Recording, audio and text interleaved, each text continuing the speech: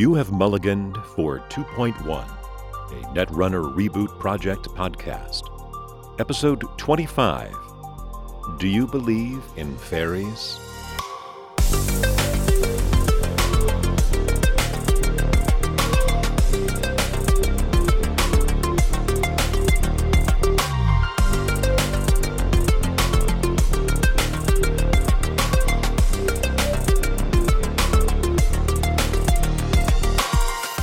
Hey, this is Remy. The title card for this week's podcast is Fairy, which is a new icebreaker that's arrived in Future Proof. That'll be the subject of a lot of today's episode. We finally reached the final data pack in the Genesis cycle. So for the 2.1 group, the entirety of the core set and the Genesis cycle is now on the table, so to speak. The reboot changes and discussion about that pack will be coming up in the second half of the episode.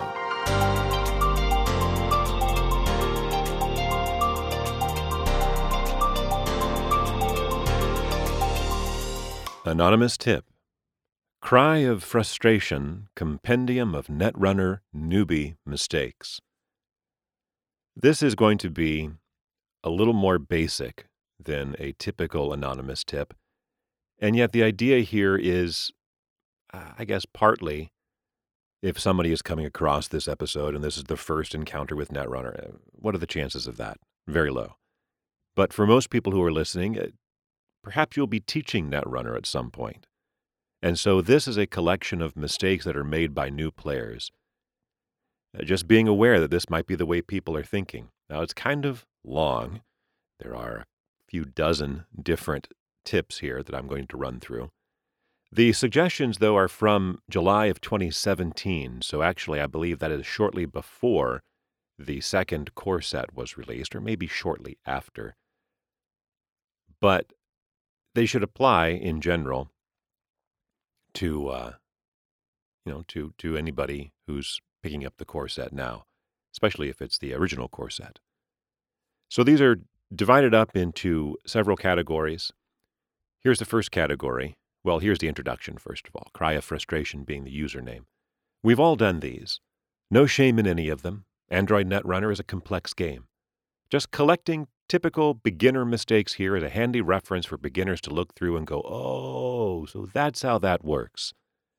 And for experienced players to chuckle at and think, were we ever so young?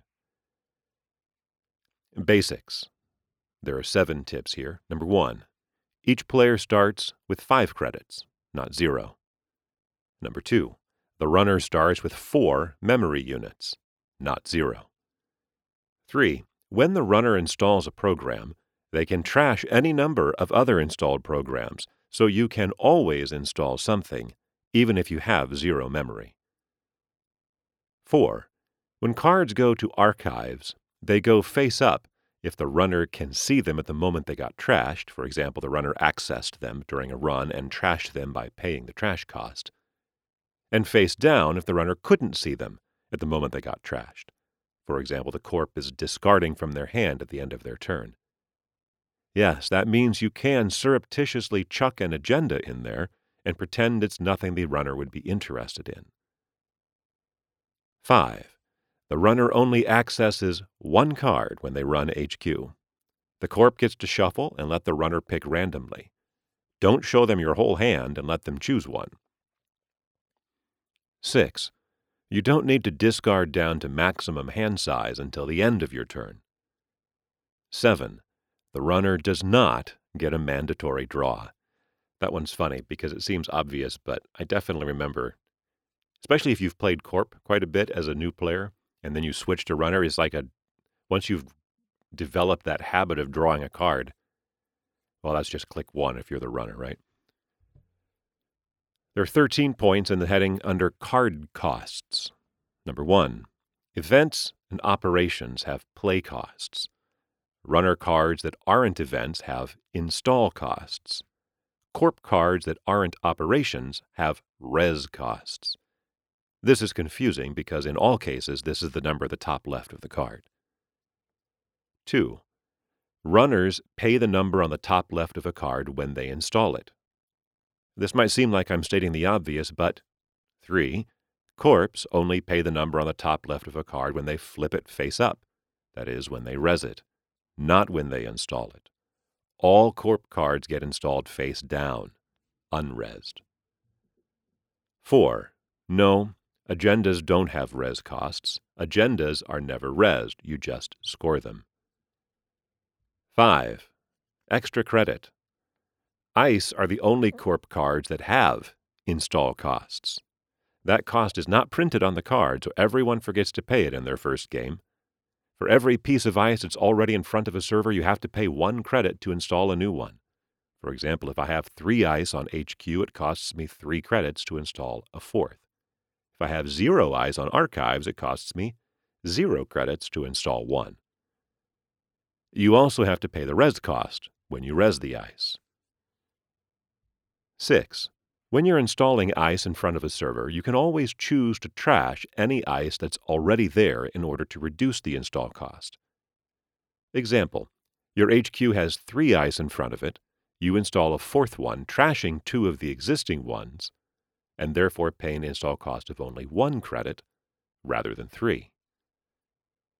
7. New ice is always installed outermost, even if you trashed some of your existing ice. In other words, you can't trash the innermost ice in a 3-deep server in order to install a new ice in its place. The new ice still has to go outermost, and all the rest of the ice is scooted 1 position inwards, that is, towards the server. 8. Corp cards. Ice can only be resed during a run when the specific piece of ice is being approached. Assets and upgrades can be resed anytime. 9. Resing cards does not cost a click, only installing them does. 10. Come to mention it, no paid abilities cost clicks unless they say so. Otherwise, ice breakers wouldn't work. 11. Pad campaigns also pay out on the turn you res them on. You have a window to res them before start of turn triggers, and every turn after that, but only on your turn, not the runner's. Similarly, you can res a Melange Mining Corp at the start of your turn and immediately spend 3 clicks to use it. 12. Operations and events are never installed. You play them, spending a click and the play cost, resolve their effect, then put them in your discard pile. 13. Assets do not need to be advanced in order to be resed. You just need to pay the res cost. Obviously, neither do operations. Under the Agendas heading, we have 5 tips. Number 1. Advancing costs a click and a credit. 2. Don't flip it face up while you're advancing it. You're meant to let the runner think that it could be an advanceable trap, like a June bug. 3. Scoring agendas doesn't cost a click. Once you've advanced it enough times, as indicated by the top right number, you can score it at instant speed. 4. You can only score an agenda in your own turn, not the runner's. But there is an ability window in which you can do so right after your last click. You don't have to wait until your next turn. 5. The text on agendas doesn't work unless they are in the corpse score area, unless it says something like, when the runner accesses this agenda. On the heading of losing, there are 5 points. When the runner's deck runs out, they don't lose. Only the corp loses that way. Number 2, nor does the runner shuffle your discard pile back into your deck like in some other card games. 3, the runner is not flatlined when they reach 0 cards in hand. They're flatlined when they hit -1 cards in hand, as in by receiving more damage than you have cards in hand. 4, similarly, the corp doesn't lose the instant they have an empty R&D. They lose when they are forced to draw from an empty R&D. For example, the compulsory draw at the start of their turn. 5, If the runner would have been flatlined immediately after stealing their 7th point, for example by Jinteki Personal Evolution's ability, the runner still wins. Although I would say it's a Pyrrhic victory, because the runner is also dead. There are 12 points under the heading of remotes. Number 1. Only one asset or agenda can be installed in a server. Yes, you have to trust the corp not to cheat on this. No doubling up. 2. You can have any number of upgrades in a server, including the central servers, plus one asset or agenda if it's a remote. 3. No, you can't really tell if a face-down, unadvanced card in a remote is an asset, agenda, or upgrade. That's kind of the point. 4. An asset or agenda in your remote server is not stuck there forever. You can trash any cards you want from a server when you install a new card in it. 5. You are also allowed to trash upgrades in the same way. 6.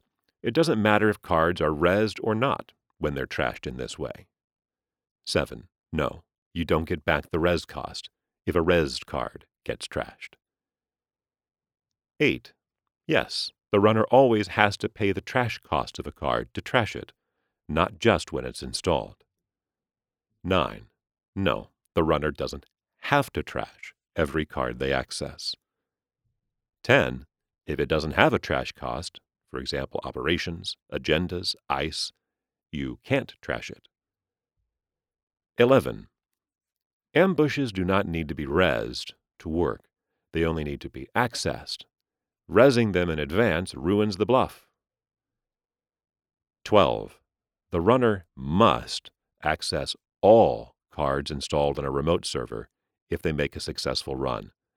Your last opportunity to jack out was before the run was successful, after passing the innermost ice. If you access, it's either all or none. Similarly, if you're accessing multiple cards from a central server, for example with Maker's Eye, no jacking out mid-access. The final section is called running. For some reason, I thought the final section was called general, but apparently not. So the final section is running. There are 10 tips here. Number 1, if it doesn't say end the run, it doesn't end the run. Subroutines fire if the runner can't break them or doesn't want to, but if none of those subroutines said end the runner passes the ice and the run continues. The runner can still jack out voluntarily after they pass the ice. Conversely, if it ends the run, it ends the run. If there are 3 subroutines after the end the run that say the runner suffers horrible pain, they will not fire because the run's already over. We don't have any cards like that yet. 2. Ice doesn't get trashed when you break its subroutines or pass it. Only specific card text can trash ice. 3. Ice doesn't get derezzed when you break or pass it either. Only specific card effects can derez ice. 4. Ice doesn't get trashed if the asset or agenda that it was protecting goes away by being scored or stolen or trashed. The server continues to exist if there is ice protecting it, even if it's empty. 5. Yes, that means the corp only pays for ice once, and the runner pays for it every time they run through it and want to break it. 6. Breakers can only break ice of the specified subtype. The breaker's paid ability text will read break type subroutine. If the ice is neither code gate, barrier, or sentry, there's only one such ice in the core set, you can still break it using AI breakers. 7. Runners can't spend clicks or use click abilities in the middle of a run. No clicking magnum opus mid-run if you realize you're a credit short for breaking all the ice. No playing inside job or installing a breaker when you encounter something you can't break, unless specific card text allows the runner to spend clicks to do something. 8. You can't jack out after encountering a rezzed piece of ice. Your last chance is when you are approaching the ice. You get to decide whether to continue or not before the corp gets to decide whether to res it. 9. If the ice is already resed from a previous run, you still have an opportunity to jack out on approach, for example, if you realize you don't actually have enough credits to break it. Although I'll insert that's not true for the first ice. And finally, the most common Netrunner newbie mistake of all, number 10, icebreakers don't keep their strength for the whole of the run. Only breakers that specifically say so do that. When you pass a piece of ice, the strength of your breakers goes back to normal, and you have to boost it again to meet the strength of the next ice you encounter. So the conclusion from Cry of Frustration says, so that's it. Hope it's been useful and a little entertaining. Remember to also check anchor.wikia.com for facts, official and unofficial rulings, and any questions about card interactions.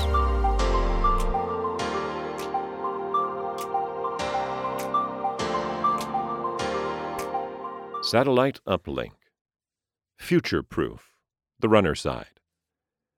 The sixth and final pack in the Genesis cycle was released on May 31st of 2013, which was just, 3 weeks after Humanity's Shadow. So Humanity's Shadow has the shortest window of meta, only lasted 3 weeks. Whereas to this point, the future-proof meta is the longest because it's 2 months until Creation and Control came out.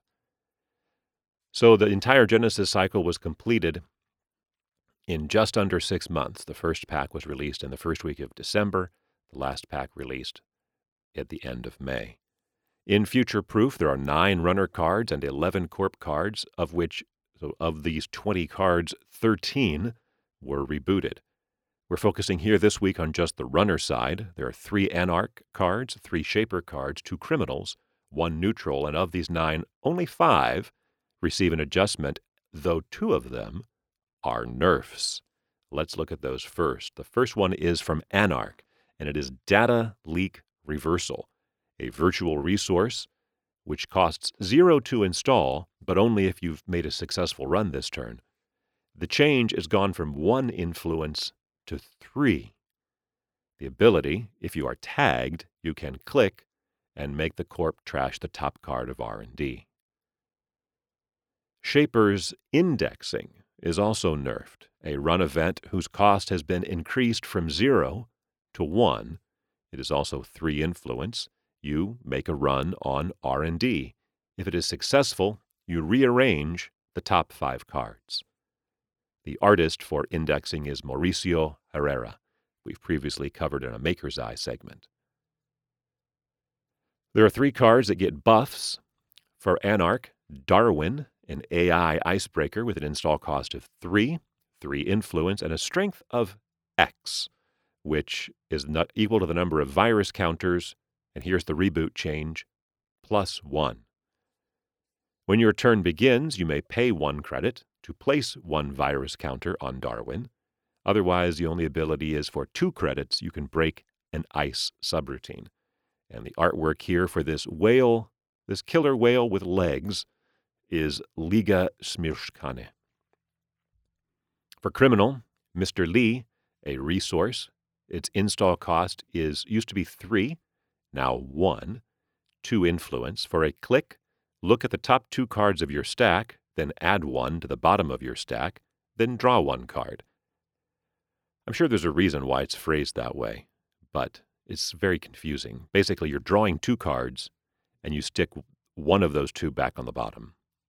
Maybe this way is fewer words, but that's all you're doing here. And the third buff comes to Shaper with Deep Thought, a virus program with an install cost of 1 and 2 influence. Whenever you make a successful run on R&D, place 1 virus counter on Deep Thought. The change here is if there are at least 2 virus counters. Previously it was 3. The ability is gained when your turn begins. You may look at the top card of R&D. The 4 unchanged cards while we're here are for Anarch Retrieval Run, a run event that costs 3 and has 2 influence. You make a run on archives, and if successful, instead of accessing, you install a program from your heap, ignoring all costs. It's pretty good.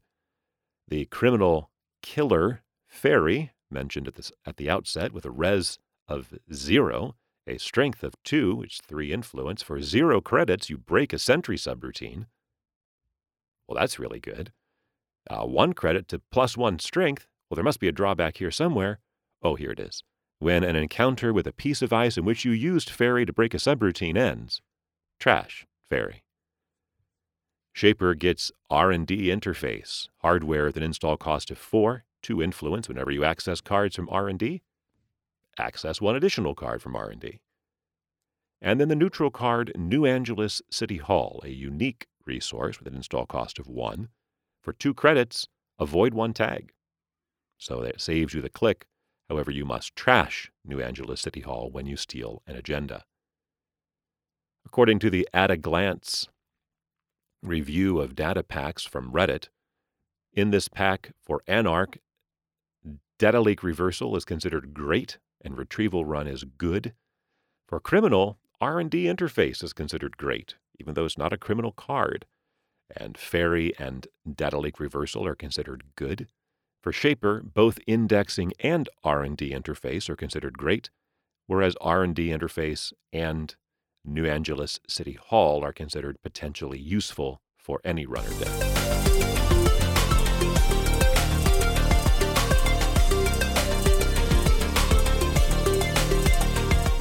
Matrix Analyzer. Let's take a look at the buffs and nerfs for future proof. For the nerfs, I always like to get the input from the big boy. So here's what he said regarding indexing's nerf. Its cost has changed from 0 to 1. Indexing is a little too good on turn 1, and a little too good to play into unknown ice. This change makes both of those use cases weaker. By the same logic as the Siphon nerf, powerful run events should generally have a cost when they fail, rather than just being able to do it for free, is the point. And as for data link reversal's change of influence from 1 to 3, he says this is a necessary nerf to make Fall Guy, Account Siphon, and data leak reversal hard to put in the same deck. Fall Guy is a card that comes in double time, the last pack in the second cycle, a 0-cost resource with the primary ability where you trash it to prevent another installed resource from being trashed. Presumably that other installed resource, in this case, is data link reversal. As for the buffs, well, I don't know. I don't really have much to say about this, I guess. Paying the install cost for Mr. Lee, 3 is a lot. Just to be able to, you're not even drawing 1 card, right? You are drawing 1 card. You're not drawing any more cards. There's no net gain. Unlike with Wildside, a resource that lets you continually draw 2 cards for the cost of a click. And Shaper naturally has Diesel and Quality Time, which lets you draw multiple cards. Think about that. Quality Time costs you 3 to play it. It is an event, not a resource, but then you draw 5 cards. Whereas Mr. Lee was costing you 3 to play it, although it is a resource, not an event. And you're effectively only drawing 1 card.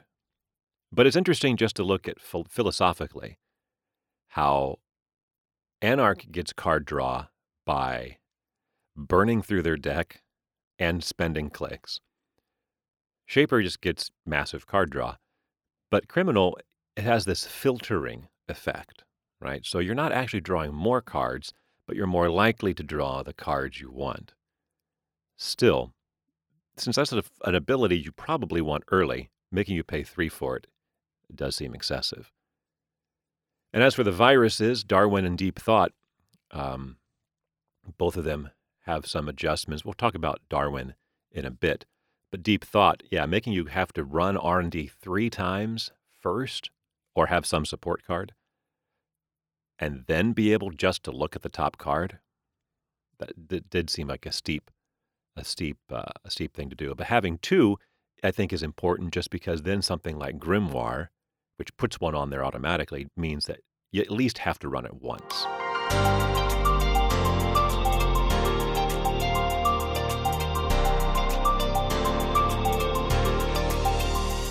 Data Sucker. New icebreaker options. We have Fairy and Darwin, both weird. Of course, this is pretty common for a killer to be weird. Let's take a look at them in turn. Fairy, it's a killer that costs 0 to install, so that's amazing. Has 2 strength, which is very good for an icebreaker. Very few icebreakers have that high base strength. And the key ability is that it trashes itself, but the really powerful ability is that it's 0 credits to break a subroutine. So that's the same thing as true for, Mimic is 1 credit, breaks every subroutine. But 0, it's breaking subroutines for free. So that means low strength sentries that are only 1 or 2 strength, Fairy gets through for no cost. Sentries that cost 3, like Neural Katana and Caduceus, it only costs Fairy 1. It can get through Data Raven, Ouroboros, and Ichi for 2, Hunter for 3, Sherlock and Archer for 4, even Janice for 6. And on average, that's about 2 credits better than Ninja can do. Ninja is the king of the high-end breakers, right? It still costs Ninja 8 to get through Janice. But it costs even was that right? Yeah, 8. But it also costs Ninja 8 to get through Archer. So it's actually half the cost to get through Archer with Fairy. Now, yes, Fem, of course, could get through Archer for only 4 credits also, but you've paid 9 to install Fem, and Fairy you have paid 0, which is an enormous difference. And again, and even on the low-end ones, technically Fairy is a better option than Mimic, because Mimic is always going to cost you 1, Fairy is always going to cost you 0. However, are you going to use Fairy on low-cost killers? Probably not unless you're desperate, because that immense drawback of only being able to use it once and then it goes away is pretty significant. Obviously, there's ways to get back a Fairy that you've lost. You've got Anarch tools like Deja Vu, or the recently added in this pack Retrieval Run, right? Those will get you Fairy back. Even Shaper's Test Run can get Fairy back for you, but now you're paying a lot more credits for something that costs 0. And you're not able to do it on the fly, of course, with any of those. But still, if you know you have an Archer there, and you know it's a scoring remote, having a Fairy in hand to drop and scoot through there for cheap can be pretty powerful. Let's talk about Darwin.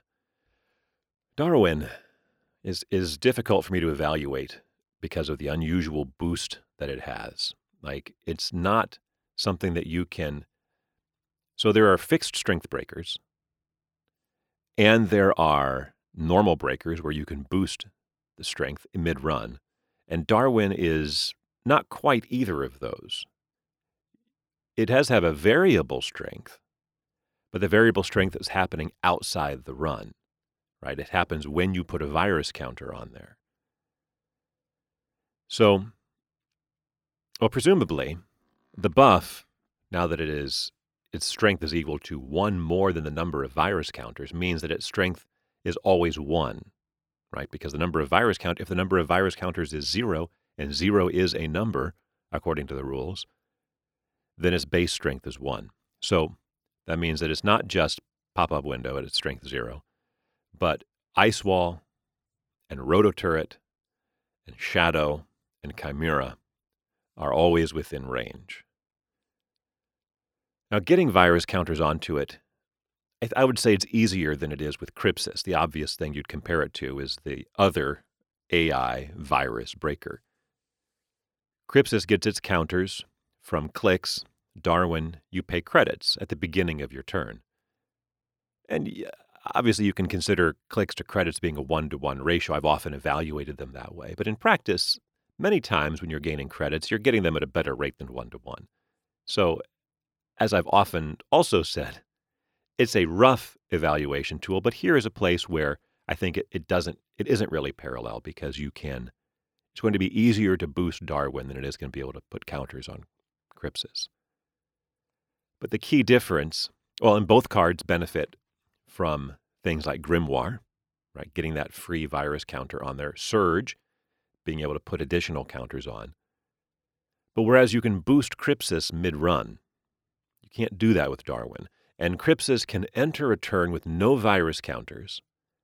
And for just money, you could, as long as you have money, you could click, click, click to put 3 counters on and then break 3 pieces of ice without losing Crypsis. Well, you can only sneak counters onto Darwin at the beginning of the turn. You pay for strength, and then you hope you don't encounter anything with higher strength, right? So you could pay, I guess you could pay a bunch. You could pay 8 credits, and then you're strong enough to break anything, and that's great. But then, of course, Darwin's other drawback is that it's 2 credits per subroutine to break, which is also very expensive. It's just very expensive. And I talk about the idea of sneaking counters onto them because once you get it up to 3 is probably, I would think, the break-even point. I think if you have 4, the corp's probably going to be like, okay, I'm taking a turn and wiping counters. So that's tough. So that's why I talk about sneaking some on to make it a little bit strong for now, and then you figure the corp maybe wipes counters on their next turn. I know Darwin decks, I feel like this is right, existed back in the Fantasy Flight days. I haven't gone to research this, but I feel like there were some kind of interesting Darwin decks. But the fact is, it just takes a different approach than most icebreakers. So my gut tells me that Crypsis is better because it's more flexible and because you can use it early game. Whereas, well, and the fact that Darwin got a buff and Crypsis didn't suggest that that's true. I did, in my research, come across a very long blog post that I opted not to use from July of 2013, so just a month or so after this pack was released, where the author, Damon Asha, I'm not sure, the author had an article where he talked about how bad Darwin was, got some pushback, and then had another article where he talked about the pushback and then made a deck with Darwin. It's very long, very comprehensive. I saw the Greek letter sigma in there at some point, so I didn't bring it here. But if that's something you're interested in, I'll link it in the show notes.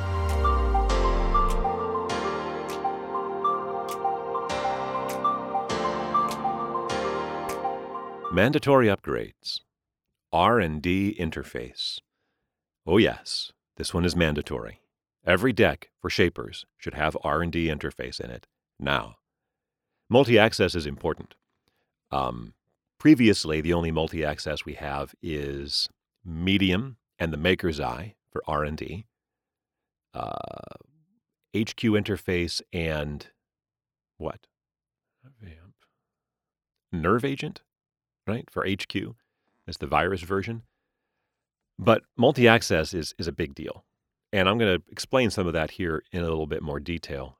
One thing I'll mention is that a couple of the games that I played in the league using the full data pool, or card pool, I definitely had some weak decks I was using. And a couple different times someone said, "What's your multi-access in this deck?" I'm like, I don't have any. And they said, "You should." So I'm going to share a couple of articles from StimHack. The first one is dated May 6th, so it came out even before Humanity's Shadow. And the second one is from May 24th, a week before Future Proof, but apparently they already had the cards in hand somehow. And so, but it's all about R&D. So the first one is from author, I don't know how to pronounce this, Szymkodf. Looks like Zimkodf. And the name of the article was The Long Game, R&D Control. Controlling R&D means allowing the corporation access to few to no cards before you see them. All things being equal, accessing R&D is preferable to accessing HQ because you can intercept agendas before they enter play, or gain information about upcoming cards, as opposed to cards you may have seen before out of HQ. This will require multiple regular accesses or burst accesses, seeing a large number of cards at once. Maintaining this position will result in a win under most circumstances.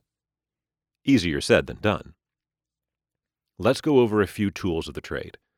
By far the most important card in this discussion is medium. Again, I'll note this came out before R&D interface.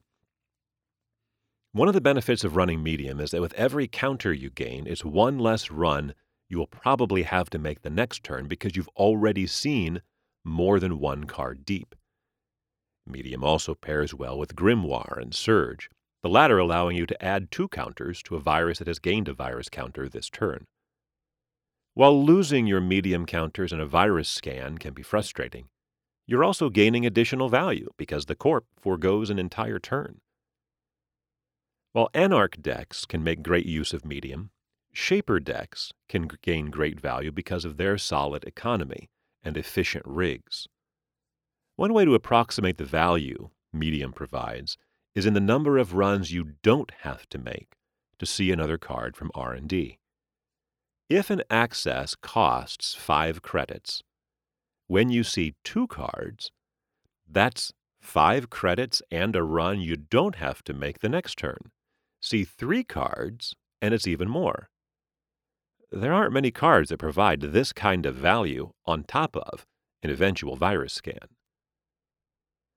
Somewhat less useful, but worthy of mention, the Maker's Eye allows the runner to see the next 3 cards from R&D.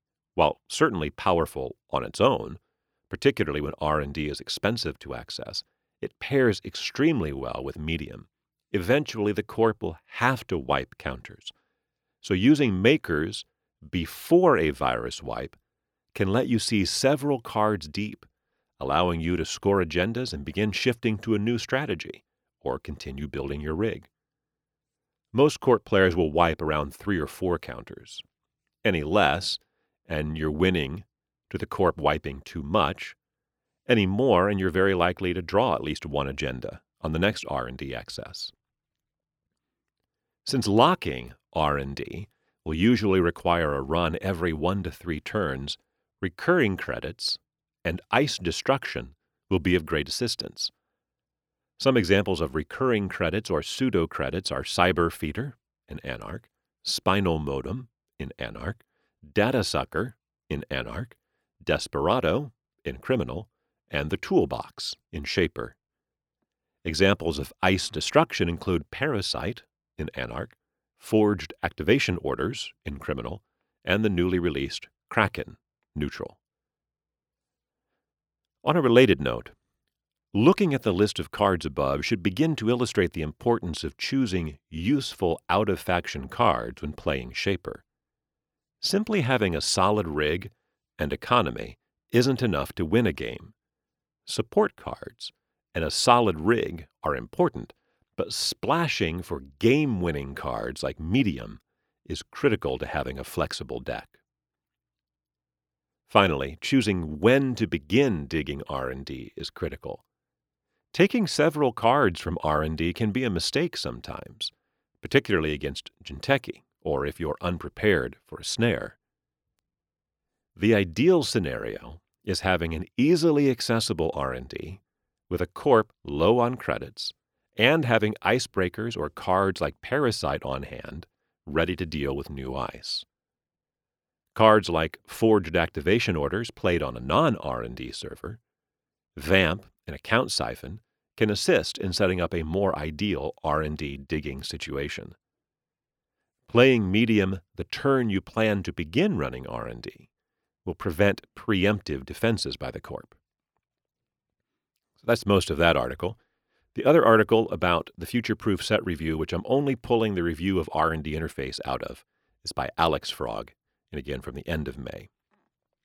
He gave this a 5 out of 5, suggesting that that is a great card and a defining card, one of the best cards in the game.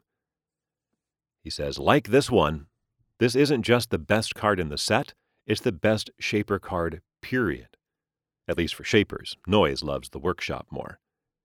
This card gives Shapers one of the things they desperately need, a strong late-game attack, which also R&D locks the Corp so they can't draw agendas and win. Previously, a good Shaper deck probably needed to play at least 2 medium. I felt this was basically a requirement. Then you had to draw one of them, and it cost MU. And you had to hit R&D multiple times to get it to work, and then they cleared viruses, which was nice, but what you really wanted was to just be able to hit R&D once every couple turns or two, and see a lot of cards, and thus stop them from drawing agendas. This card gives Shaper the R&D attack in the way it wants it, consistent and as a hardware. That means your MU is freed up for Opus and Breakers, and you can fetch copies of it with Replicator. This card makes Replicator strong, in my opinion. In fact, I might play 3 Replicator, 3 R&D interface, a couple consoles, and no other hardware, or almost none. The Replicator would still be worth it. Fetch all 3 R&D interfaces, and then pawn it. Don't dawdle around playing 100 pieces of hardware while you lose the game. Just get your R&D interface set and attack hard. I feel like 3 R&D interface justifies Replicator by itself, since drawing them all is so good. I'll just point out, insert here, that this article was written before the cards were actually played with. Right, so this is a little bit of theory crafting. I think it's still good. I don't know if it's that good.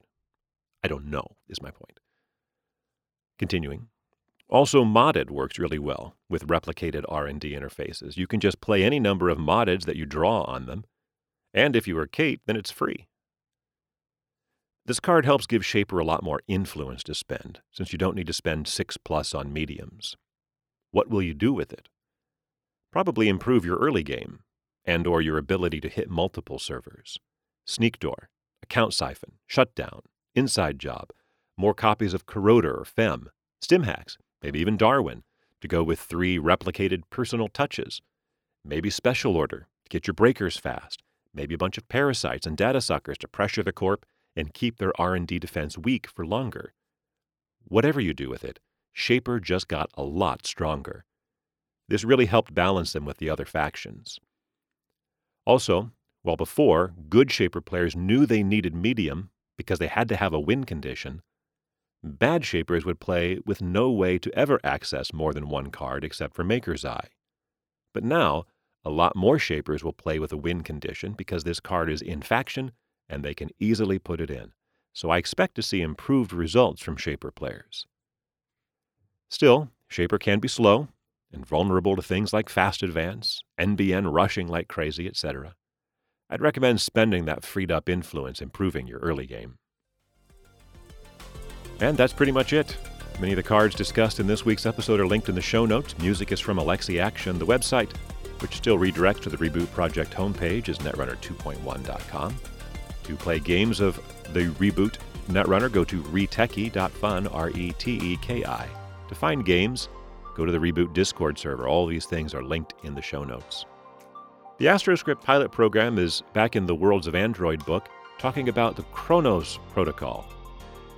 If you go back to October of 2013, so a little bit further along than we are currently in the card pool, Fantasy Flight Game had something called the Plugged In Tour, where it was through the month of October they had multiple different locations where people would go and play tournaments, and then they would vote on which of 2 runner IDs would enter the game, one called the Collective or Laramie Fisk.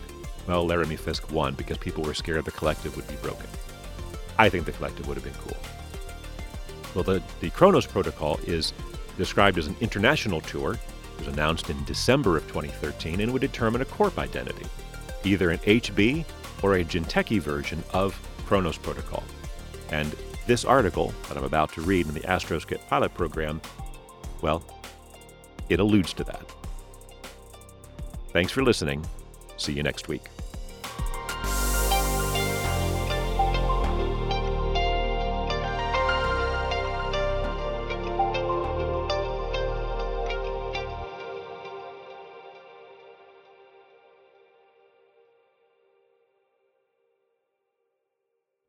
Top stories. UN Martian Rights Resolution dead in the water. MCA responds. Remembering the Fallen at Old War Memorial. New evidence released in New Angeles tsunami investigation. Battle over new Android tax heats up ahead of federal elections. Jinteki wins Kronos Protocol bid by Lee Martin, News Direct.